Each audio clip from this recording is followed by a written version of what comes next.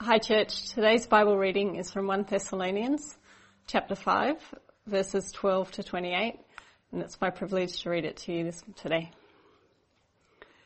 Now we ask you, brothers and sisters, to acknowledge those who work hard among you, who care for you in the Lord and who admonish you.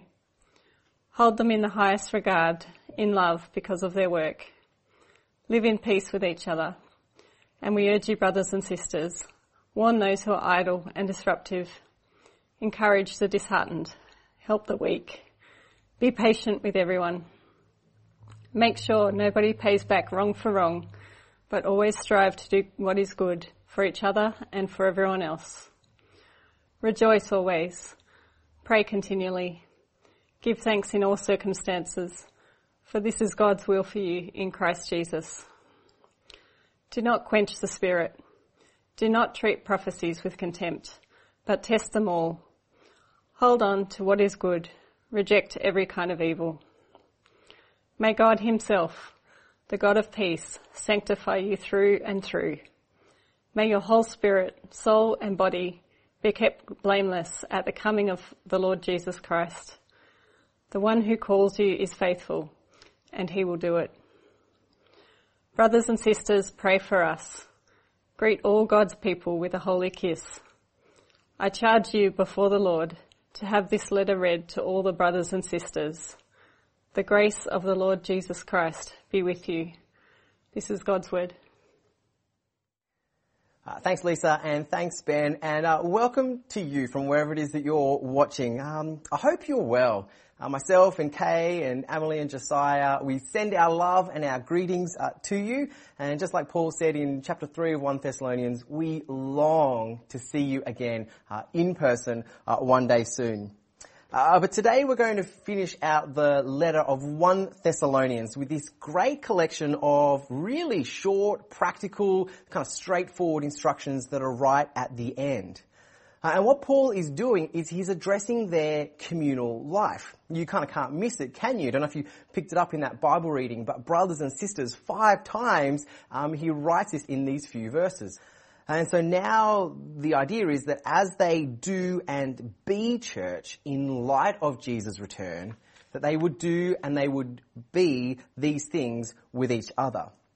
And he starts with what has to be surely one of the most important instructions in the whole letter, the whole New Testament, maybe even the whole Bible, which is, of course, to highly regard and respect your church leaders. Kind of hard to say that one with a straight face. Look, I want to lead into these verses by just saying, Parramatta Baptist Church, you knock these verses and these instructions out of the park. As one of the pastors here, I'm very qualified to say that it is such a joy and a delight to lead and to serve in this church community because you are so encouraging, so affirming, so supportive and prayerful, and man, we just love being pastors here at this church. It's such a healthy culture. That's enough of the warm fuzzies. Let's actually get to the text. Now, when we approach a text like this, you always have to ask yourself, why this instruction? I mean, out of all the practical things that Paul could write and include at the end of this letter, why this one, Paul? Well, we know, don't we, from chapter 1, that news had reached Paul of the faith and the witness of the Thessalonian believers. He opens his letter with that, and he's celebrating much of the good stuff that he sees or that he's heard reported back about their community. But it's fair to assume that he's also heard some other reports as well. And while on the whole this is an incredibly healthy and vibrant faith community, it would seem like there are some things that, Paul can continue to encourage them into. And so reading between the lines, you just get a sense that maybe things weren't as harmonious and as peaceful as they could have been between the leadership and kind of those not in leadership in the church. And so I see these verses as a double-edged instruction. This is verses 12 and verse 13. Directed at both those who are in positions of leadership in the church and those who receive or sit under that leadership. Now, here at PBC, we also have a multitude of people who would fall under the category of those exercising spiritual leadership. So as we step through these verses, I encourage you to listen and not to tune out thinking this is just for those in vocational ministry. But in verse 12 and 13, what we see is that according to Paul, anyway, and this is not a comprehensive list, he's just picking up 3 things, a leader in God's church is, 1, someone who works hard. It's not someone who is half-hearted or apathetic, slack, lazy, or who just adopts the good enough is good enough approach to ministry. It's someone who is all in. Someone whose heart is there, who's passionate about it, who is faithfully stewarding the responsibility and the opportunity that they have to exercise spiritual leadership. As Paul would write to the church in Colossae, working with all your heart as if working for the Lord is what he has in mind for those who are in positions or who exercise leadership in the life of the church. Second, a leader in God's church is someone who cares for people in the Lord. It's not someone who is ministering because they care about their image or their reputation or being impressive and having ministry success no matter the cost. Not about those who are just trying to build their personal brand and, take care of their platform, whatever that means. Now, a true Christian leader is someone who cares for people. And you'll notice, specifically, cares for people in the Lord. So Paul doesn't have in mind either someone who is just a kind of a people person, who, like a mother hen, is just really wanting to make sure that everybody is under their wing, or a big brother, someone who just likes to be liked by everyone and in with everyone. No, a true Christian leader, according to Paul, is someone who is profoundly committed and cares deeply about the way that Jesus is being formed in their life, in your life. Cares deeply about the way that a person is embracing the fullness of the gospel message about Jesus, and cares deeply about making sure that they continue to live that out and walk that out until he returns. And so it means that part of being a true Christian leader is admonishing. Now, we don't use that word too much these days, but it means someone who corrects, who warns, who guides, even confronts where appropriate. It's someone who is loving enough, discerning enough, courageous enough to steer you towards the centre of God's will and towards the fullness of living a life in Christ. So that's kind of he's painted a little bit of a picture of what true Christian leadership is and looks like. Now, for those who receive and who sit under this godly leadership, their response is to be twofold. The first is to acknowledge them as a person, as a fellow believer, to acknowledge their hard work, to acknowledge their heart in serving, acknowledge their gifts and their role in the body, maybe even their role in their life. Now, I've already shared what a game changer that is to receive as a leader. And as far as I'm concerned, this is ministry. When you acknowledge your leaders in this way, you are ministering to them in a way that really does build them up and enable them to continue ministering with a full heart, I guess, and a full bag full of encouragement, which is the best way to minister, I assure you. So that's the first thing. The first response is to acknowledge them, but the second is to regard them highly in love because of their work. So this is not to regard them highly because of their position or title or the letters that come after their name. This is not a respect the position, not the person's sort of instruction. Nor is it about highly regarding someone in love because they're super likable and charismatic either. I think all of us experience leaders differently, and over the course of our life, of course, there's going to be some leaders that we have a natural affinity with. And so we find it a little bit more natural maybe to have affection for. Yet Paul is saying here, we regard those in leadership in love because of their work, because they are committed to and they're investing in the spiritual health and growth and maturity of the body of believers. When leaders are leading like this and people are responding like this, they live at peace.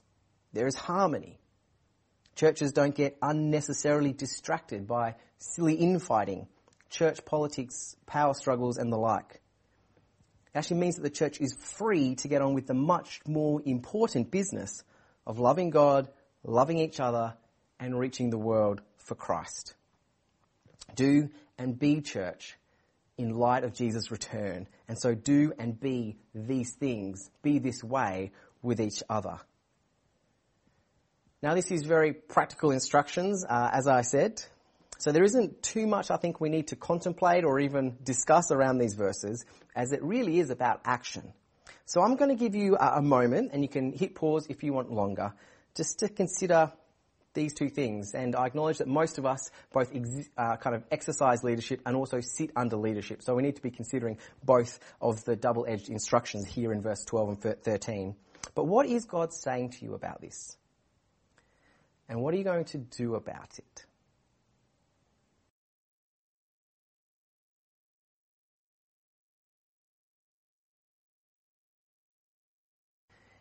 Alright, so from verse 14, Paul directs his attention then to the broader interpersonal interactions and relationships that happen within the church. And you'll note that his instruction here is much more strong and directive, isn't it? In verse 12, he simply says, "We ask you." Now, if you've read a lot of Paul's letters in the New Testament, you'll know that he's pretty blunt at times and pretty straightforward. So that is a pretty soft ask from the Apostle Paul in verse 12. But in verse 14, it's much more strong. We urge you, brothers and sisters. And again, we can ask ourselves, why this particular instruction, Paul? When there are clues already in the letter. Paul has already warned those who are idle and disruptive. This is chapter 4, verse 11 and 12, that they should mind their own business and work with their hands. Paul has already encouraged those who might be disheartened. Again, this is chapter 4, but towards the end. We do not grieve like the rest of mankind who have no hope, therefore encourage one another with these words. And Paul has already expressed a bit of concern for the faith of some of those who are in the church in Thessalonica. And this is 3 verse 10. That we may see you again and supply what is lacking in your faith. So I think for us today, as we start to think through these verses, I don't want us to jump to thinking about, okay, well, who's idle and disruptive in our church that we can warn, or who's disheartened that we can encourage. I actually think there's a much bigger takeaway and a more important blanket principle that we take from this. And that is in verse 14, that we always strive to do what is good for each other. Now, you and I, we know what it is to strive for something we value, don't we? Whether that's going after a particular achievement or trying to master a skill or even being committed to building a healthy relationship, we strive towards and for those things that we value. Maybe it's a little bit embarrassing, but this year one of the things I've been striving for is just to do our YouTube channel really well. I know that for many people you're thinking that's not part of your job description, and you'd be just as happy if we uploaded these services and it just said October 11, enjoy. But I've been reading up about it, and I think if you're going to do something, do it well. So learning all about YouTube as a platform. It's the second largest search engine after Google, that there's 2 billion logged in users every month, and just the power and the reach of that. So I've been, in my own time, attending sort of online conferences and training courses around things like thumbnails and tags and SEO and all this stuff I never thought I'd learn in January, February or March, and yet here we are. And the point is this, that when we strive for something, we are disciplined, aren't we? And we're intentional in going the extra mile for it. We give it our mental energy, we give it our emotional energy, and we give it the most precious commodity of all, our time.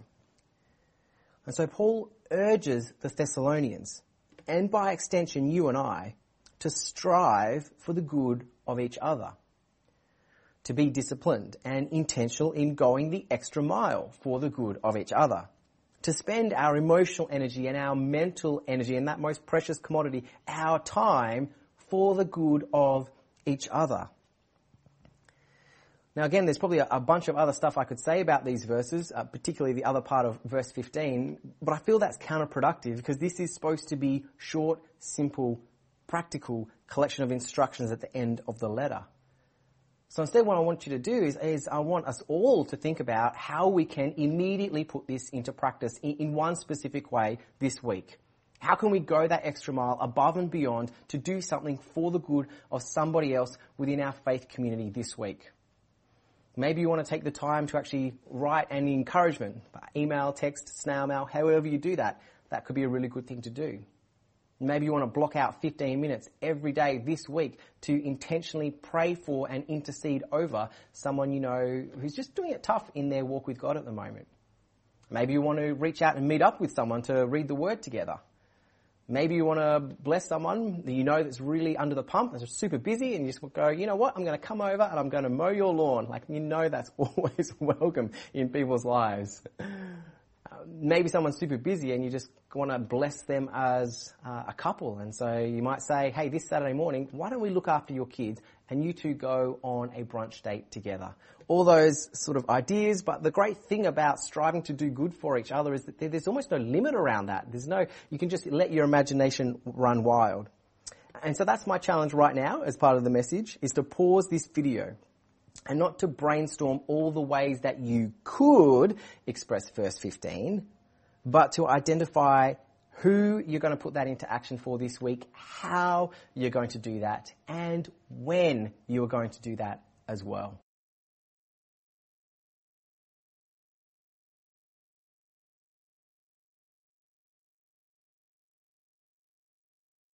All right, so the passage continues in verse 16 with, rejoice always, pray continually, give thanks in all circumstances, for this is God's will for you in Christ Jesus.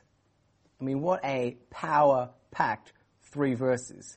You could quite happily do a whole sermon on each of those verses. I like to think of these 3 things as the trifecta for perspective-shifting, attitude-altering activity that we can partake in as a Christian disciple. It changes stuff when we rejoice and pray and give thanks, doesn't it?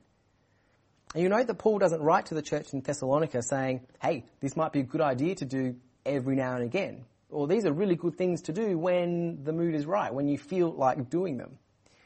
No, the instruction is always, continually, in all circumstances, rejoice, pray, and give thanks. Now, hands up if you have experienced the power of these 3 things in your own life. I'm going to trust that your hand is up wherever you're watching from. Hands up if you know that you are often far too slow to turn to these things in your life. That would certainly be me, guilty as charged. You know, if I'm honest, there are times in my life where I find myself just having a pity party. Have you been there? Where life is frustrating and you're carrying anger around some things and you just want to grumble. There's something weirdly cathartic and empowering about just grumbling about stuff as well. And there are times where, because I married such an awesome woman, she'd encourage me, Kay encouraged me, hey, why don't you pray about this? No, I'm too busy grumbling, right? Because I know that the moment I pray, the grumbling stops. It's not that the circumstances shift, but something in me shifts. And I love it, and I've experienced it time after time again. There is a power that when we come to God in prayer, some of our temporary frustrations and our worries just melt away in His presence. The things that we are holding so tight to, we just release over to Him and we surrender to Him afresh. Instead of being like a petulant child that is complaining about 1 or 2 things, it's far more natural, and you almost can't be anything other than a humble, grateful servant, giving thanks to God for the many blessings that each of us carry in our lives, and to recognize actually that all of those are a gift from Him, a gift of grace, undeserved, unmerited. And we sit in His presence and we allow His love to wash over us afresh, and we receive His peace. Rejoice always, pray continually, give thanks in all circumstances. There is a potency to incorporating these into our personal lives, and I'll be one of the first people to line up and give testimony to how good it is to do these things, particularly when life is tough. And that potency and that power only gets magnified when we do that also in community with others. You know, John Stott in particular, he's at pains to remind us that this is still in a passage that's talking about church life, our communal life. That these are corporate language here in verse 16, 17, 18. In fact, he even goes so far to think of them as directives for church gatherings. That Paul is writing to the Thessalonian believers saying that these things should characterize your services, for lack of a better word, your gatherings whenever you get together. Both individually and corporately, these are perspective shifting, attitude altering activities. And importantly, they're part of God's will for each of us. And so Paul knows, he's heard that the Thessalonian believers are experiencing an increase in persecution. It's not that life is really simple and really easy and really cruisy for them. And in that context, he gives this instruction. So let's do this now. Whether you're alone or with others, when you pause this video to rejoice. Rejoice in who God is and the love that he lavishes on us as his children. Pause and just pray. Just actually acknowledge his presence right there with you.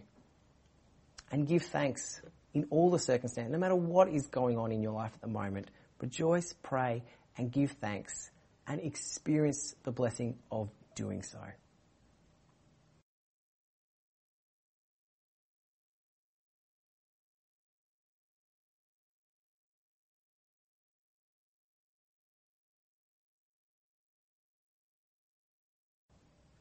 Right, so to close out the letter, Paul reiterates and he comes back to stressing the importance of holy living.